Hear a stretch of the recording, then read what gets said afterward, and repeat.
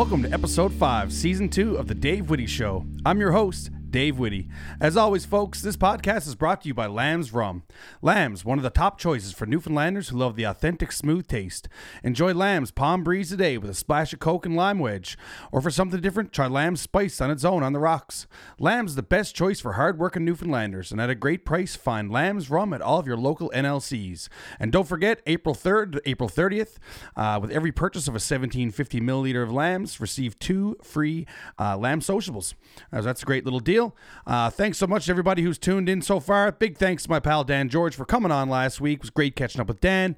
If you happen to find yourself at the ECMAs, go find Dan. He's playing with a bunch of bands and a bunch of different artists. So got another real fun episode this week with Brad Dunne, who's a local author.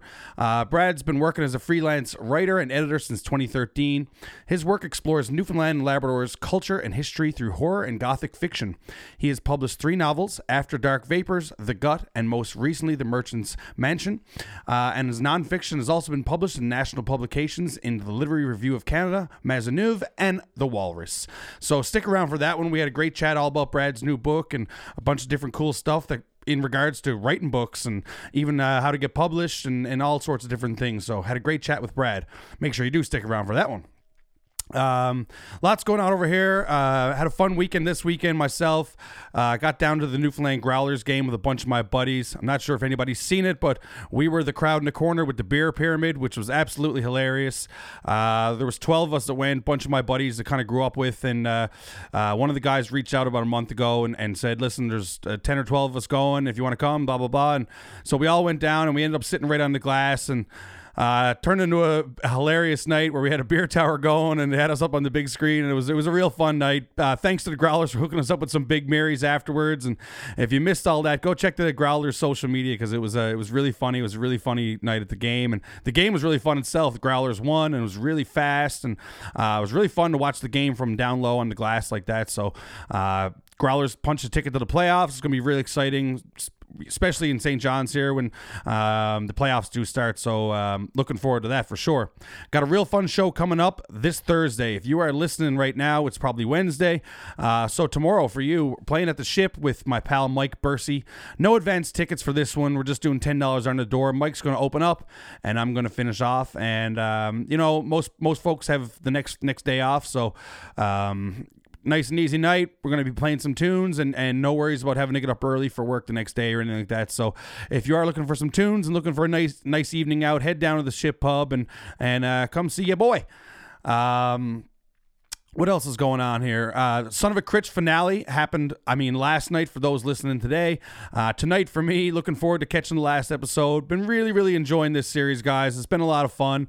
Mark Critch absolutely nailed it, and all the people who are associated with it, all the actors and all the writers and everybody who's been a part of this. So big congrats to the Son of a Critch crowd. They've been absolutely awesome. The show's been really, really fun. We've been enjoying tuning in every week and looking forward to season 2, which is awesome for not only the show but everybody who's working with it in the province and all that stuff. So hats off to the Son of a Critch crowd.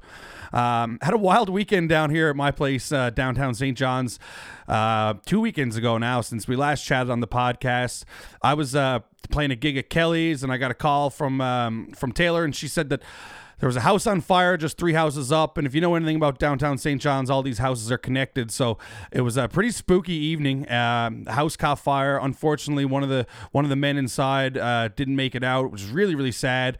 It was a crazy, crazy night. The house went up, caught up really, really fast, and man, it was crazy night here on Coronation Street. It happened around 11:30 at night, and they were battling the fire all night till like 3:30 in the morning. So just want to send my condolences out to the family of the gentleman who passed away in that house fire. Just 3 houses up from mine.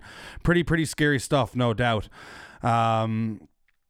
What else was going on? Managed to catch a ton of sports, obviously. This is probably the best time for sports. I'm not going to say besides. They're both really fun times. The end of September, early October is also a lot of fun because a lot of when, hockey's starting up, basketball's starting up, usually the baseball playoffs are around the corner, and it's always a really fun time, football season, stuff like that. But this is also a really fun time of year.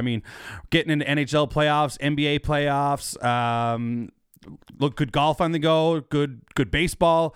Managed to catch, obviously, Brad Gouju He's been representing Newfoundland and Canada for so many years. Won a silver medal at the World Championships in Vegas. Lost to Team Sweden. But it was a great outing from Team Goujo, and it looks like that's probably going to be their last hurrah as the foursome that they have. So congratulations to Brad Goujo and their team on silver medal. Jays are open up this weekend. This team is so fun to watch. I mean, the Friday night game, if you watched it, it was so fun. They were losing 7-0 and them coming back. There's so much to say about this team. That the offensive power is incredible. I chatted a lot about this with Brad, so I'm not going to dig into it too much.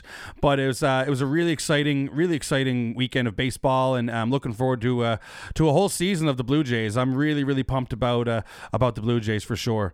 The Leafs secured a playoff spot. Matthews broke a record. Leafs are in a pretty good position right now. Really playing some good hockey. Got about, I think there's 9 games left, so still got lots of time to kind of tune up and get ready for the playoffs. It's going to be a crazy playoffs. I mean, we really need the Leafs to get out of the first round this year. I'm so sick of listening to people. Okay, we'll do it in the playoffs. Okay, well, I really hope that they can do it this year anyways. So obviously going to be tuned into a lot of Leafs hockey over the next couple weeks. The Raptors punch a ticket as well with the 5th seed in the Eastern Conference. They'll be playing against the Philadelphia 76ers, which is going to be a great matchup. Joel Embiid and Harden. This is another thing that me and Brad got into as well during our chat. But, just wanted to throw a few things in. I am really looking forward to the Raptors. I think they're going to be a tough opponent for the 76ers, even though they have so much firepower over there. The Raptors are, I think, really underrated defensively, and I think that they have a lot of offensive power as well that goes unheard of. So looking forward to the Raptors and seeing what they can do in this playoffs. Watch the Masters as well. Obviously, a big golf guy. I love watching golf, love playing golf. Once the golf courses are actually opening up in Newfoundland this weekend. I've seen the Wild at Salmonier is opening up, and Pitcher's Pond, which is out close to my cabin, is opening up. I think the Willows is already open up. So great to see that kind of happening, that transition happening into spring here in Newfoundland. But did watch the Masters. Didn't overly find it super entertaining. Obviously a lot of talk about Tiger Woods and all that stuff, but he didn't really have a great weekend. Scott Scheffler, he was just incredible again. Pretty much ran away with it, which didn't really make it or didn't make it very interesting in my opinion. It was fun to watch, don't get me wrong, but he pretty much just took over for the whole weekend, and that was pretty much it. So other than that, guys, that about does it for me. Really looking forward to the show at the Ship this week, and it's Easter weekend, so not much else going on for me musically. Just really looking forward to this one at the Ship on Thursday. So if you are out around, come on down and hang out and listen to a few tunes. Other than that, stick around for a great interview with my pal Brad Dunne. And I'd like to welcome Mr. Brad Dunne to the podcast. Thanks for joining me today, Brad. How you doing, man? Good, man. Pleasure to be here. Yeah, no, real treat. First off, congrats on the newest novel. Got to be exciting to get that finished and kind of out to the world. How does that feel? It's good, man. Like third book, but the novelty hasn't worn off yet. So always stoked to get it out there. Yeah, I would imagine it's got to be similar to you're like the O-Dog right now on Overdrive with the cat coming through. I love that. Yeah, it's Guillermo. Hey, Puss. Yeah, it's like, I would imagine it's got to be similar to, something like myself putting out an album. I mean, you kind of work on it. It's a lot of ideas that go into it. There's a lot of different parts and all sorts of things that go into it. And kind of when you get it out, it's then what happens then? You kind of got to start promoting it and try to get it out. What are some of the ways that you would go about promoting like a new novel that you do put out? How does that work? Well, like everything now, it's like social media is the biggest thing. Like, developing your channels. Like I'm pretty big on like Facebook and Instagram. Beyond that, I don't really mess with Twitter because that place is a cesspool. But yeah, like, and then I do like events, like farmers market, getting out there for signings. I also did an event with Memorial University last week. They usually do every year. It's called like the Sparks Literary Festival, but then with COVID, everything got delayed for 2 years. So this year is the first time we've done it now for a couple of years. And I did this event with a couple of other authors and a former prof of mine. So that was cool to get out there and talk about horror in Newfoundland. Yeah. So, this being your third novel, I mean, your third book, um, titled "The Merchant's Mansion." Let's talk a little bit about the book itself. You know what it's about, kind of where you got the idea, or obviously there's several ideas that go into it, and all that stuff. How does that all unfold for yourself? I mean, how long have you been writing it? Like, and essentially just what is the book about? Yeah, so the premise of the book is it's basically like a haunted house in Outport, Newfoundland. This dude, the main character, named Nick O'Keefe, his parents buy an old like merchant's house, like a merchant's mansion, and the plan is to like redo it as a B&B, as like a retirement project. But then they start acting weird, and he has to step in, and he throughout the story basically finds out that there's like a presence haunting the mansion and kind of messing with his parents, so he's got to save them. And the idea is just like I've always loved haunted house stories, like The Shining, Haunting a Hill House, that kind of stuff. Mm-hmm. And I've always wanted to write some kind of story like that, and just also interested in Newfoundland history, so it's just kind of like the two of them just kind of fit in pretty easily. And it actually didn't really take me that long to write this one. I'd say probably like 4 or 5 months all in. I got the draft in. Yeah. So, like, how does that work exactly? I mean, I'm definitely not familiar in writing books. I'm a writer in a different sense where I write songs, but I mean, a song is only 3 minutes, and sometimes for me as a songwriter, songs kind of fall out fast, or they take a while, and you kind of got to build on different ideas. You got to build on different things. I mean, for someone like yourself, like, do you kind of come up with a basis of where the story is going to start, kind of the middle grounds of it, and end, or you just start writing and kind of see how it unfolds? How does that work? Yeah, kind of, you get different ideas at different stages of the process. Like my first novel, After Dark Vapors, I got the idea for the like basically the climax, like the conclusion first, and then just kind of like unraveling, pulling the strings. But I think this one more started out like as a premise, just like this idea of a haunted house in Outport, Newfoundland, and then it kind of fills in from there. But it's like it's pretty messy a lot of the times. Like you get an idea, and you just file it away, and it just kind of sits on a shelf for weeks, months, years, and then all of a sudden another idea comes along and they click, and you got a story. But I remember like because I used to write songs. I played in a punk band. We used to play a lot of shows together, but a lot of the times it was like when I wrote songs, I found that it was you'd hear a song, like you'd hear like no effects, and you think, oh well, like you learn it, and you learn the chords, and you learn the riffs, and you learn the melodies, and it's like, yeah, I'd love to write a song like this. And then a couple months later, you're just noodling, and an idea comes across, and you're like, oh well, I can kind of play it similar to what NoFX did. And now you've got a song, right? Like now you're kind of off to the races. But OTTR. that's yeah, OTR baby. But yeah, it's a messy process that I'm sure like you probably understand as well. But there's no like each like I've written 3 novels, and I've written a lot of short stories and stuff, and they never really come together the same way. It's always a different kind of journey with each of them, and it's more like just learning to kind of be a bit hands off with it and just let it work its way on its own. I find it very interesting that it's Newfoundland related. I mean, I find that really neat. Is Newfoundland itself something that you draw inspiration from? I mean, is that where you would kind of come up with some ideas? Do you find any inspiration from any other places or people that you might know, or different things you've seen, like, in Newfoundland? Yeah, like I love Newfoundland history and culture, and I when I started my writing career, I moved to Toronto, like a lot of people, for a lot of reasons. But I decided to come home because I felt like there were a lot of people who were actually interested in Newfoundland stories, and so I it felt like something that I could embrace, and I know a lot about Newfoundland history just because my family's always been passionate about it. But and I don't need to tell anybody that Newfoundland culture and history is very unique, and it's very fun to explore, and the history is very rich here. And for me, like I write like horror for the most part. And for me, I just felt like a lot of books about Newfoundland were very like the term is literary realism. Like it's very like it's there's not a lot of invention to it, let's say. Like there's nothing like supernatural. It's just kind of like a regular story about people living in a community or something like that. And I just felt like there was room for more supernatural, more invention to the literary scene here.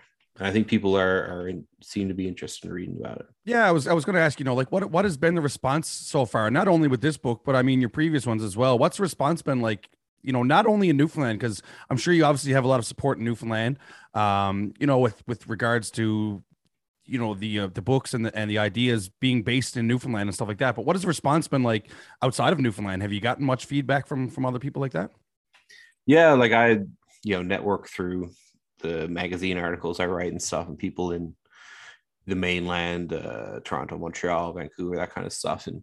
And I think and a lot of people kind of what they say is like, oh, I didn't know that the history was like this, or like it's a different way of engaging with history that doesn't feel like spoon fed, like the way like the government probably wants, Newfoundland Labrador culture department wants people to engage like the with idea of basically essentially putting out a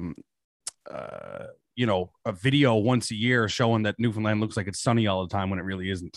yeah, exactly. Like and part of it is like the darker side of Newfoundland history, which I think people find interesting, but also it's just a different way to explore it that I think a lot of people they see maybe something a bit more traditional, a bit more vanilla, and they're just kind of like turned off by it. Like, but I think people are, again, like they want to learn about Newfoundland culture because they know it's this like unique, weird province in the country. Why do you think that people are, or why do you think people find that so interesting? Is it because we're so old and there's been so much history, and I mean it's so unique, especially to the rest of Canada in the sense, especially Outport, Newfoundland. I mean, St. John's is gradually starting to kind of turn into basically other parts in Canada. It could be definitely compared to that, but I mean Outport, Newfoundland is still very unique. I mean, why do people find that interesting?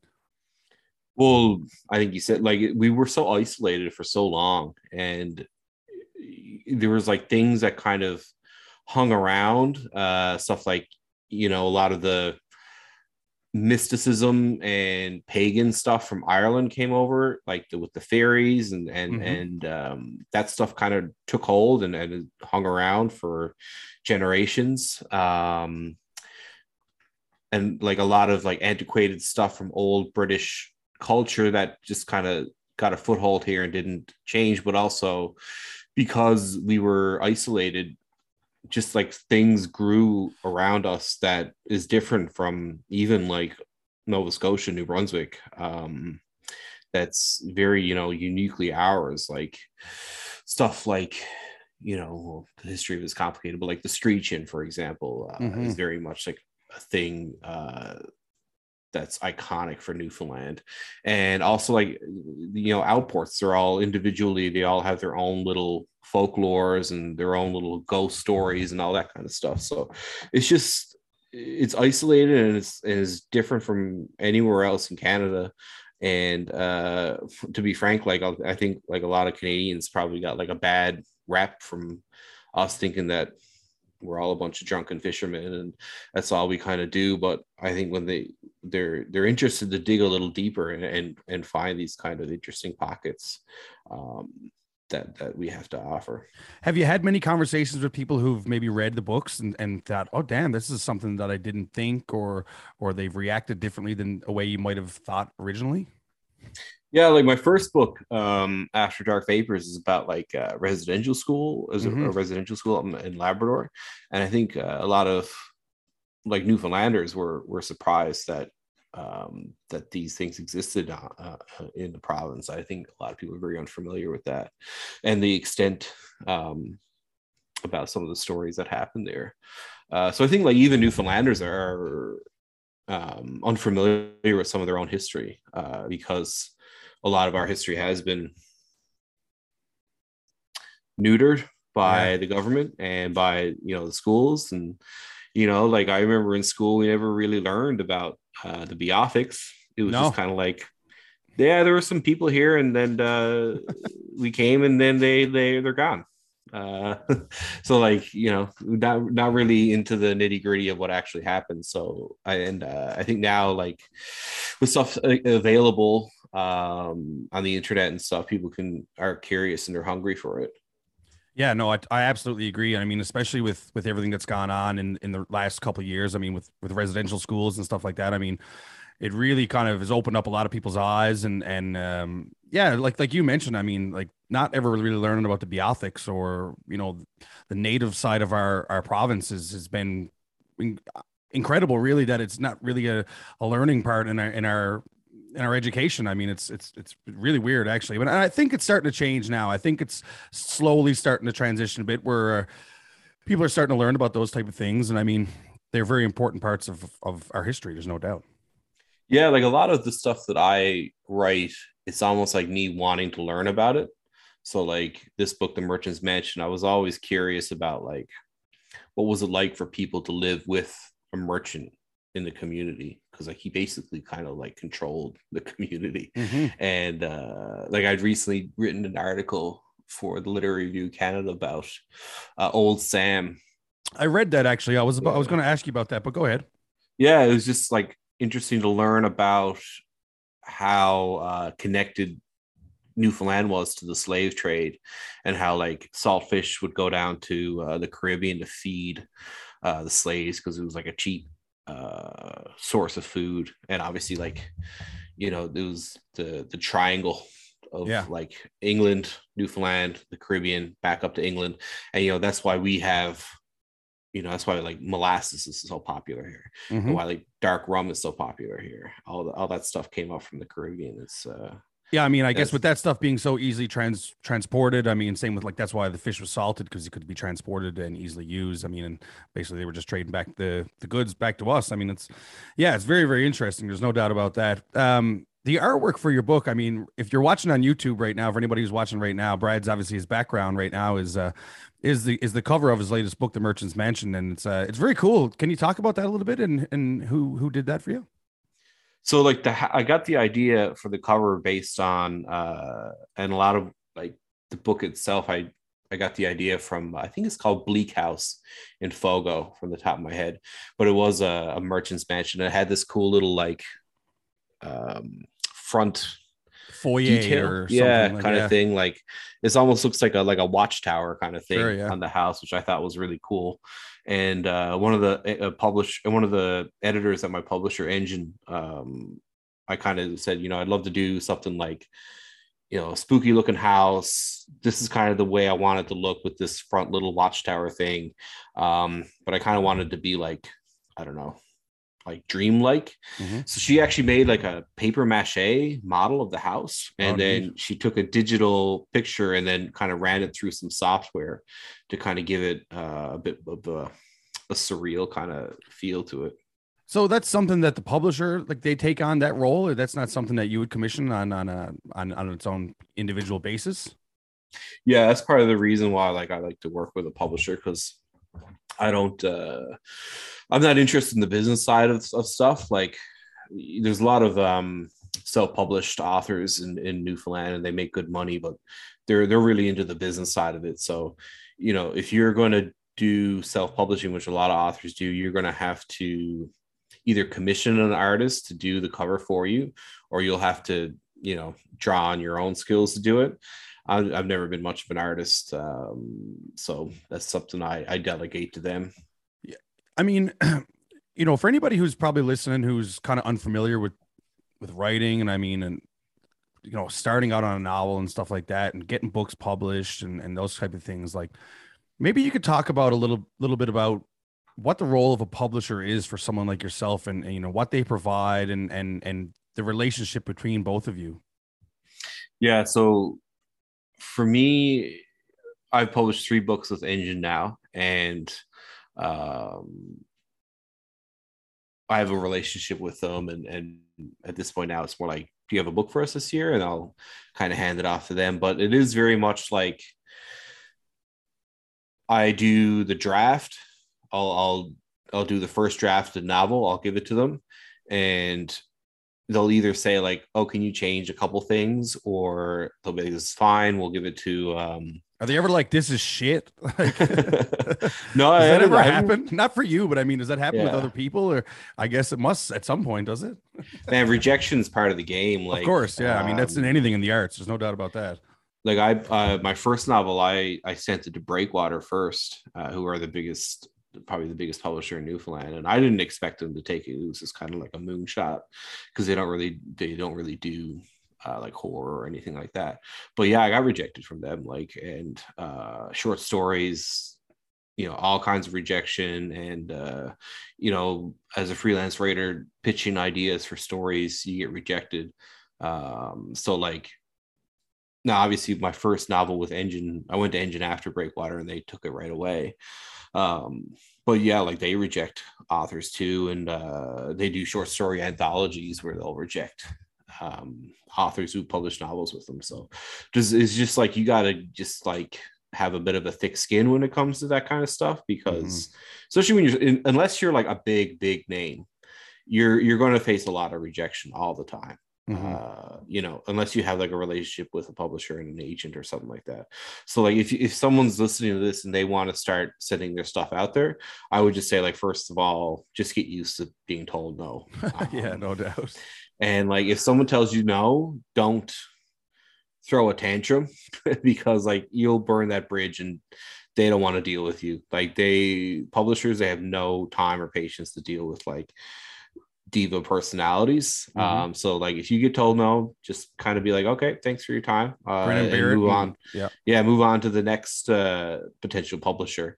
But in terms of what a publisher has to offer versus going the self-publishing route is if they're a real publisher, because there are a lot of predatory publishers who are trying to take your money and are basically just interesting.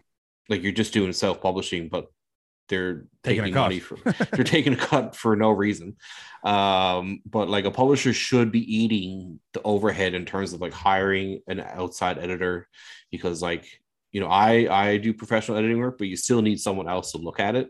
Like, it's good to get that outsider perspective. And they'll take on the costs for like the cover, production, advertising, all kinds of stuff. And they'll also kind of like hook you up with some, promotional opportunities, even though I kind of reach out and do my own thing, but like you kind of have to get used to doing that anyway. But those are all things that publisher has to offer, on top of like, there's still some, how would I say it? Like snobbery, where like people kind of look down on self-published authors, even though I don't agree with that. But having a name behind you, money talks, and having a name behind you gives you that kind of sense of legitimacy. But like a lot of too, how I benefit from having a publisher is they know the Amazon game and how to advertise on Amazon and how to kind of like boost the algorithm and that kind of stuff, which is like its own beast. Like like Amazon is a giant, and you have to know how to use it. And I have no patience to learn how to be a vendor on Amazon. Yeah, no, I can relate to that. I mean, it's every day is a grind. I mean, with especially doing stuff. So would that be a role that the publisher would take on as well with regards to like shipping out books and all that stuff? Is that something you do or they do as well? They handle that. Okay, yeah, nice. Yeah, like if someone buys a book through the website or through Amazon, like I have nothing to do with any of that. Right. Like I get messages from people like on the mainland. They're like, I ordered your book through blah blah blah. Like, will you sign it? I'm like, man, I don't like touch. I won't even see it. Yeah, yeah. Like I have no idea where that comes from. Like some warehouse in Toronto or something. Like so, yeah. Like people order them. I can't like autograph it and then send it through the mail, unfortunately. Right. You did mention earlier, I mean, especially like about having, thick skin and being prepared for rejection, but what other kind of advice could you offer up maybe to a young person who's contemplating starting to write a novel or has an idea to start or something like that? Like what kind of, simple advice would you tell somebody who is a younger person who might want to do something like that? Yeah, like whatever your age, like if you want to start writing, you like this is going to be like kind of stupid sounding, but you just have to write. Like I know, like myself, I went through it, but I know a lot of friends, and they come up to me and they're like, "Oh, you're writing these books. I wish I could write books. I have these ideas, but," and then they kind of like discount their ideas before they even start. And I think like you just got to get over that. Like the sooner you can get over that, the better you'll be. Because like, no one starts off doing something well. Like when you pick up a guitar for the first time, like some people, like some people can make chords quicker than others, but like your first year playing guitar, you're gonna sound like shit. And you're also not going to be writing like, original unique songs your first year. Like you're going to be ripping off what you listen to. Like, if you listen to a lot of Red Hot Chili Peppers, then your first couple songs are going to sound like the Red Hot Chili Peppers. And, if you tried to release it, you'd probably get sued. Is that similar with regards to writing a novel? Like, is you kind of, obviously you have different authors and stuff who you look up to, and you've read a lot of their books and stuff like that. Is that kind of something that you probably did as a young person as well? Yeah, for sure. Like I've been writing stuff as a little kid, and when I was a little kid, I used to write books that were like ripoffs of Goosebumps, basically. Right. Just like there's a werewolf at camp, like that kind of stuff, or like you're at the beach and there's a giant squid, and this is all kinds of stuff that like I'd read in Goosebumps or comic books or something. And a lot of people are like that words. And I only like, I don't know if it's Twilight or 50 Shades of Grey. Well, basically 50 Shades of Grey started out as like a Twilight fan fiction that she put on the internet, and people told her it was good. So she just changed the names of characters and basically published that book. So like she was just ripping off Twilight. Right. So like even if you don't even have to be good, like don't even worry about like if it's good or not. Like there's a lot of shitty authors selling a lot of books. Like just this was something I learned in university when I went to like a lecture on it or something. And basically what they said is that kids up until grade 4 will write stories kind of the same way that they'll play with like blocks or Legos or whatever. And it's at grade 4 that they stop, because that's when they start learning about like grammar and like you're doing this wrong, you're doing that wrong, that's not right. And so they start getting like in their heads like, oh, I can't. It's not fun anymore, basically. And I think that's kind of what, and you just keep going like that until you're an adult, and people are just like afraid to write bad is what it comes down to. I can totally relate to that, because I feel that as a songwriter. I mean, I felt like when I was 15 or 16 or 17 years, I would write everything and anything.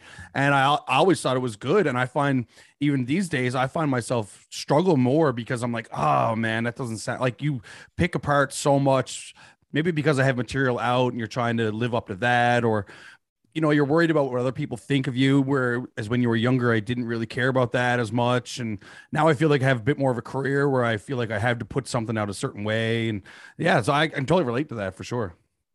Yeah. And most people that I meet who tell me they want to write, but they just can't bring themselves to do it, it's like, yeah, that's usually what it is they're just self-conscious about the fact that it's either like, ripping off something that they like, or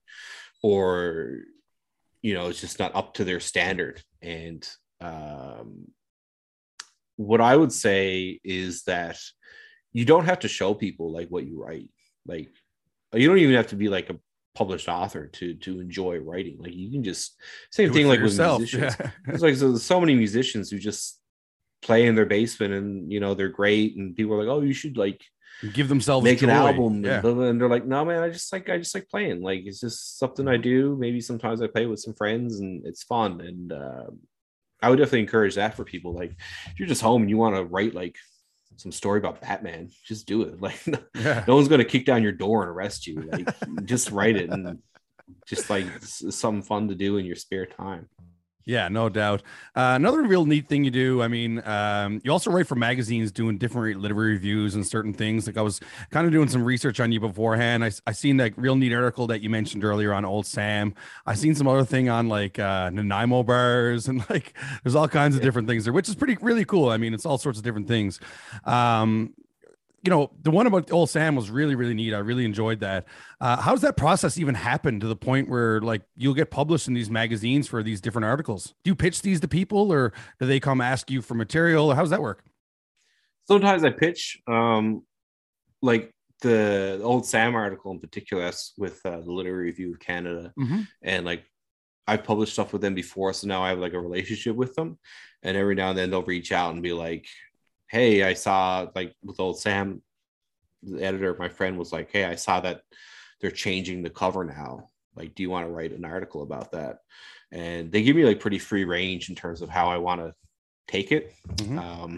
But yeah, like a lot of times, like, and again, if someone's listening to this and you want to break into magazine writing, you know, if you don't have a relationship or you don't have like networking with some of these, you will have to like pitch them like as a cold call basically. Mm-hmm. And we call it the slush pile in publishing. So you'll have to like go to the website, look up like submissions, and they'll have like a guideline for what to do and like follow the guideline. Like that's big time my like advice if you want to break into like magazine writing.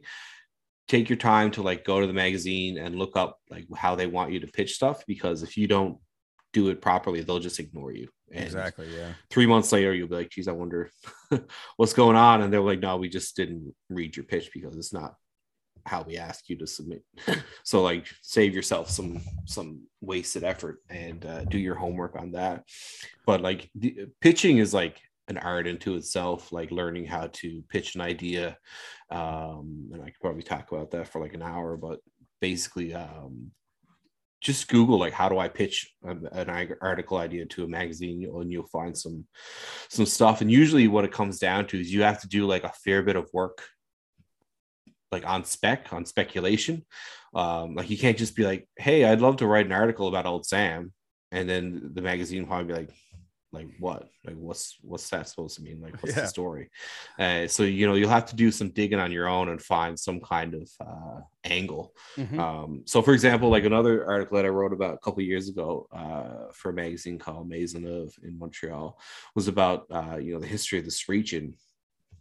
And like even most mainlanders even know what the Screechin is. So like you can't just be like, I'm going to write an article about Screechin. They'll be like, well, what's the new angle you're taking? And so the idea was like, you know, the Screechin is about spoofing the idea of the goofy newfie, and it's kind of like a anthropological thing where smaller cultures come up with these little rituals to welcome people from larger cultures. So like the Screechin developed I think like, well, on the one hand there was like the actual shot which happened during World War II when like American and Canadian soldiers were coming here and bars would kind of give them the rum. But then the guy Keith Vokey, I think that's his name, Keith Vokey, at Christians, his dad was developing a kind of little ritual thing for like teachers, and the liquor board found out about it and we're like, hey, we'd like to like take your idea and combine it with this thing with the Screech. And this would have been the 60s. So like kind of like getting a bit more into like an alternative history, let's say, of the Screechin. You know, because I think the liquor board and a lot of bars like to play up a kind of like romanticized history of it, which isn't really accurate. But Right. yeah. Is that something like, obviously that's two different kind of ways of writing. I mean, your novel is a fictitious book where you create everything in it, whereas your review of something like Old Sam or the Screechin or something is you know, it's the opposite way. I mean, you're literally reviewing something or taking your own thoughts on what that process may be. Is there one you prefer, or are they both just kind of like different outlets of ways of writing? Yeah, they're like different ways. They're like, different ways, different muscles to flex, Mm-hmm. different ways to use your brain. Basically, like some people, obviously, they only write nonfiction or they only write fiction, but I enjoy both, and you know, a lot of the fiction I write is like informed by the nonfiction stuff I'm interested in. Like, so obviously, like Newfoundland history, I do a lot of research into that, and it just kind of comes out in my fiction. Because like fiction is like, it's just, there's no rules. Like you can just write about whatever you want. Like, you know, if you were like, I want to write a book about haunted houses, merchants in Newfoundland, and Alzheimer's disease, someone would be like, what the hell do those three things have in common? But if you put it in a novel and you attach it to a story, you can just let your imagination run wild, basically. Yeah, no, that I find that very, very interesting. Absolutely. I know recently you were at the farmers market just the past weekend promoting the book. Is anything else like that planned in the future coming up, or and how does that work for yourself at the market? You kind of just hang out and chatting with folks who are stopping by for a chat and looking up the book and stuff like that? Yeah, like we'll have a table there. Yep. Engine has a table, and they also have different authors that kind of come each weekend. And so I was there, and you know, selling the book, and people who just come across the table start up a chat. I don't know if I have anything officially planned, but I've done other events like the fall. I was at a convention in Marystown, which was a lot of fun. And this summer there's going to be a couple. Sci-Fi in the Rock is big. And there's like Avalon Expo, Gander Geek Fest. There's another one in Clarenville. So a lot of these kinds of things are, well, first of all, it's all coming back because COVID is finally. Yeah, I kind of wanted to ask you about COVID as someone like yourself and what you do. I mean, did COVID play a role in slowing you down, or did it help you in any way, or how did that kind of work? Because like obviously for somebody like myself, I couldn't get out and perform, but I mean, was there any things that kind of played a role for you to, yeah, like you say, either slow you down or maybe you had some extra time to kind of work on new things or new ideas?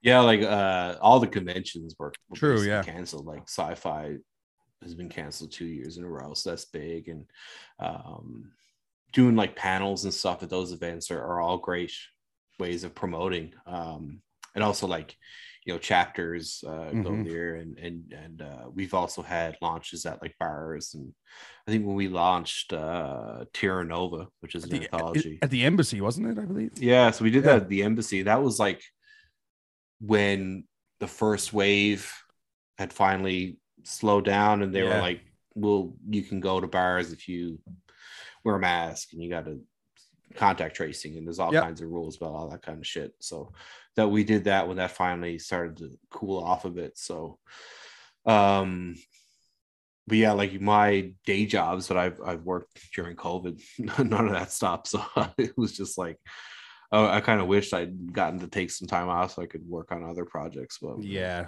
no doubt. For anybody who's listening at home, where can they find the book? Best place is like the farmers market and Amazon. If you look me up on Amazon, but I think too, like we usually got books at Elaine's bookstore downtown, and sometimes chapters can be a bit of a nuisance dealing with really interesting local publishers. Yeah, but I don't want to bash chapters too much because the people there have been very nice to me, but I wish like the company would just be a bit more chill about. Yeah, you'd think like, I mean, especially, I mean, how can I word this? No, never mind. I'll leave it. I mean, basically they take a big cut of your profit. I understand that. Yeah. I just mean like, you know, there's probably a lot of writers and stuff like that from Newfoundland that could probably fill out quite an amount of and sell quite a few books. I mean, from there, but it's like, I was trying to think of a comparison in something else, but I couldn't quite get it anyways. So yeah, so you can get the book online, obviously, and at farmers market and all that stuff. So that's great. So yeah, by all means, make sure you do check that out if you are listening at home. I noticed it's also on Kindle Unlimited if anyone has. Okay, that. Cool. Right on. I got to ask you because as I'm chatting with you right now, you do have a Blue Jays jersey on. Did you manage to catch any of the games the weekend? It's funny. My cousin, my cousin Craig Edmonds, he was up there. I think he saw like at least two of the games, but he was there for opening night, which Which was Friday was night. insane. And One of the most yeah, insane baseball games ever. It was like playoff baseball. I went to bed at like, and it was 7-0, I think. Yeah. And I was like, Jesus, poor Craig went and took the trip to Toronto, and they're Oh, getting he went up bombed. from Newfoundland. Oh yeah, and Oh man. he Well, he was got there. a I'm good like, game. Yeah, you just yeah, and I was like, poor Craig. He went to opening night, and they're getting just shit in the bed. And then I wake up next morning, and then they're after winning like 10-8 or something. I was like, holy fuck. yeah. Craig saw one of the best opening nights in franchise history. Well, I mean, it's especially with COVID being on the go the last couple of years, there hasn't been full. The stadium hasn't been full. I think that was the first home opener since 2019 in Toronto. It's actually their first. What was it I read? The first first game of the season they won since 2013, whether it be on the road or at home. So even that alone is an interesting fact. I mean, so yeah, what a great game to get up to. I think it's going to be a really fun season this year. I'm really hoping I can get up myself and catch a few games. I mean, the lineup is, you just can't mess with this lineup. It seems like any single night. I mean, they can bat around the ball. They can hit for average. And they also hit for power as well, which is very exciting to be watching. Hopefully the rotation, I know we were chatting a couple days ago in group chat about the pitching rotation, and hopefully that doesn't let us down, because it seems like that's what kind of happened on Sunday past there. I mean, once they start getting rolling here, it should be interesting. Obviously it's been a long off season and stuff like that, but hopefully the pitching rotation is I think that's going to be the key here to it all. Yeah, they can't expect Buys to be hitting 10 runs a game. Exactly. Like, yeah. There's going to be games you need to get some starting pitching, for God's sakes. Like, come on. I know you're a big hoops fan too, so I figure I'll ask you while I got you here. They basically announced, I mean, I think is the regular season over now? I think it ended last night, I think. Yeah, because the playing games start. I mean, folks listening at home right now will be listening on Wednesday. And we're recording here on Monday, the 11th. I think the playing games start Wednesday, and it looks like the Raptors got the Sixers, which is going to be a crazy, crazy series, I think. Obviously, the Sixers were just in town in Toronto last week. Raps squeaked out a big win against them. I mean, I think they can go up against them. It's going to be interesting to see how Embiid and Harden play. Obviously, they're two big pieces in Philadelphia there. Who was I seeing? Thibault on Philadelphia. He's unvaccinated, so he won't be able to play in the games in Toronto. He's a big defensive key for them. So I think it's going to be a good series. I seen Shaq last night said the Raptors are going to get swept, but I don't know. Yeah, I think they got a good chance to take the series. Like, this isn't the Dwayne Casey Raps where no, that's right, find ways to lose. Like they find ways to win. And I think they're like 3-1 against Philly this season, right? They're a really good defensive team. Oh man, she's one of the best in the league. Absolutely. They seem like Nick Nurse seems to have Embiid's number. Like, I know, it seems like he just always eats his lunch. And I don't know, man. Like, Harden doesn't seem to be his old self. And they gave up so much to get him, man. It seems like he's like doing this like pass first thing now, like, which is like, he's a good playmaker, but that's not the best version of him. Like, he should be shooting like that step back three he does. He just doesn't seem to be doing it anymore. I don't know what's his deal is, and he's not getting the fouls he used to. So I'll ask you, what's your prediction on the first series for Toronto? Yep, Raptors and Sixers. I like if Raptors win, I think it'll take them like 6 or 7 games. And I also think like Doc Rivers is going to find a way to lose too. Yeah. So I could see them taking it in 7. But like if things don't go according to plan, I could see them like probably losing in 5 if like Harden and Embiid start like really clicking. Yeah. No but doubt. yeah, like it will be a big deal that they lose Matisse Thybulle for 2 to 3 games. Like, that is a big piece of their puzzle. Did you see the Lakers are actively recruiting head coach Nick Nurse? I don't think they're allowed to even talk to him. Unless Masai says so. Yeah. So I think it's just, I think that's like LeBron talk. them trying to satisfy LeBron and what's his name, his agent, the agent who seems to have like insane amount of power in the league. Well, I guess if you have LeBron, you probably do have somewhat of a bit of power, anyways. He also represents Ben Simmons. Oh, so like he seems to have a lot of drama going on. I seen that there's talks of him coming back for the first round. I mean, I don't know how that's going to work out either, but it'll be interesting. What do you? I'm going to ask you one more prediction question. Blue Jays, how many wins this year? Man, I would be disappointed if they don't scratch 100. That's right. I'm about there too. Yeah. If they're not like if they don't get up to 100, they probably won't make the playoffs. So no. I definitely, if they're not like at least second seed in that division, I'll be very disappointed. Yeah, I agree. Well, that was great, Brad. Thanks so much for popping on. This is something I've been doing. I mean, every new episode on this, the second season, I've been doing kind of a rapid fire question segment, which is nothing to do with kind of the reason I have people on. It's just more of a bit of fun and kind of get to know the people who I'm chatting with. You okay with that? We got 10 rapid fire questions. You okay with that? Yeah. No Leafs talk. Didn't want to go there. Not yet. All right. Yes, man. Give her. Actually, it's funny because I was reading. What was I on? I was on. I guess you have like a blog, Brad, on WordPress or whatever. And I started in as I read it last year on your just absolute trashing of the Leafs after they got knocked out by the Habs. I felt very spicy when I read that. When I wrote that. Well, I felt spicy reading it. I was just like, ugh. Anyways, the Habs got 51 points this year, so I don't really care. No, that was awesome. Thanks so much, obviously, for chatting all about the new book. I mean, if anybody is listening at home and want to check that out, by all means, look up Brad Dunne and look up the Merchants Mansion and support local, of course. That's what we're all about here. All right, you ready for the 10 rapid fire questions? Bradley Dunne. Question number 1: Big Mac or Baconator? Baconator. Ooh, I would have went the opposite. I'm a Big Mac guy. What is the last song that you listened to?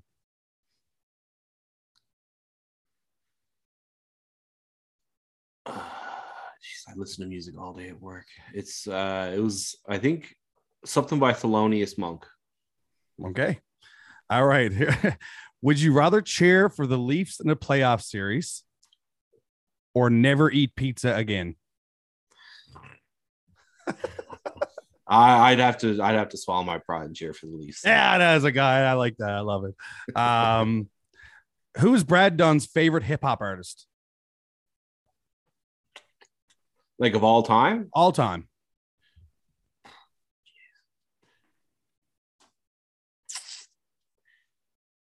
I'm 50-50 between BC Boys and Wu-Tang. I'll go BCs. BC Boys at 51%. Yeah.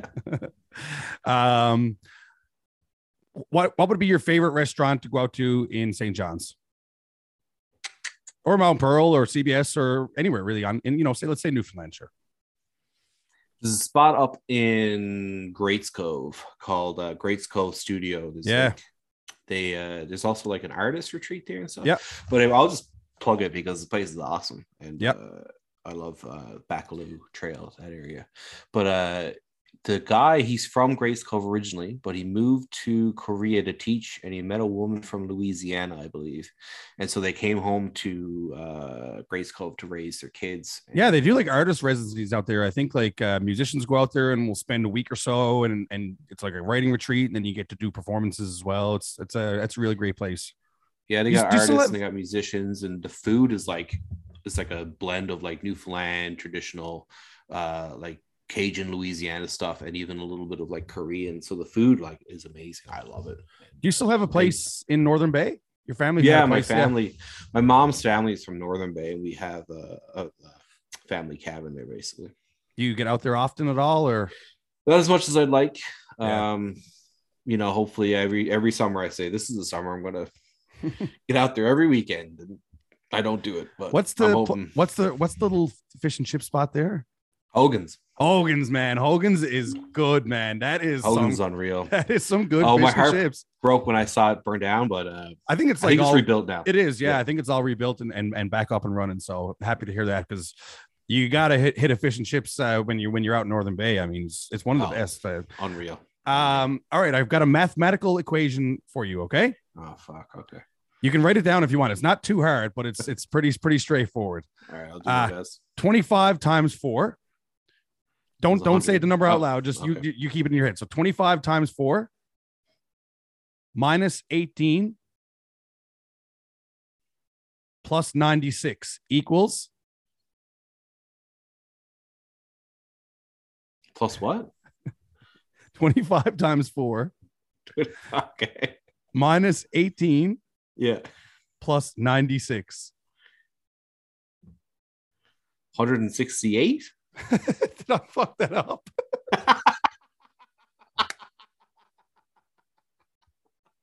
I gotta check. Oh my god, this is the best. Oh man, I'm actually dying. Minus 18 plus. Oh man, it's not even what you said either, but it is wrong. We're just both dummies. Yeah. Oh man, that was the dumbest.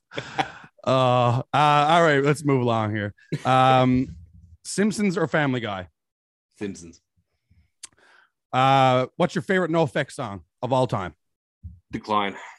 Oh, I don't know if that's cheating, but nah, man, it's their song. Yeah. It is what it is. Yeah. It's like a whole album, but yeah, I fucking love Decline. What is the last movie you saw in theaters? It's called X. Oh yeah, yeah, it's a cool movie. It's like a horror movie, kind of like Texas Chainsaw Massacre. And last question in the rapid fire segment: do you know what time BB is on tonight?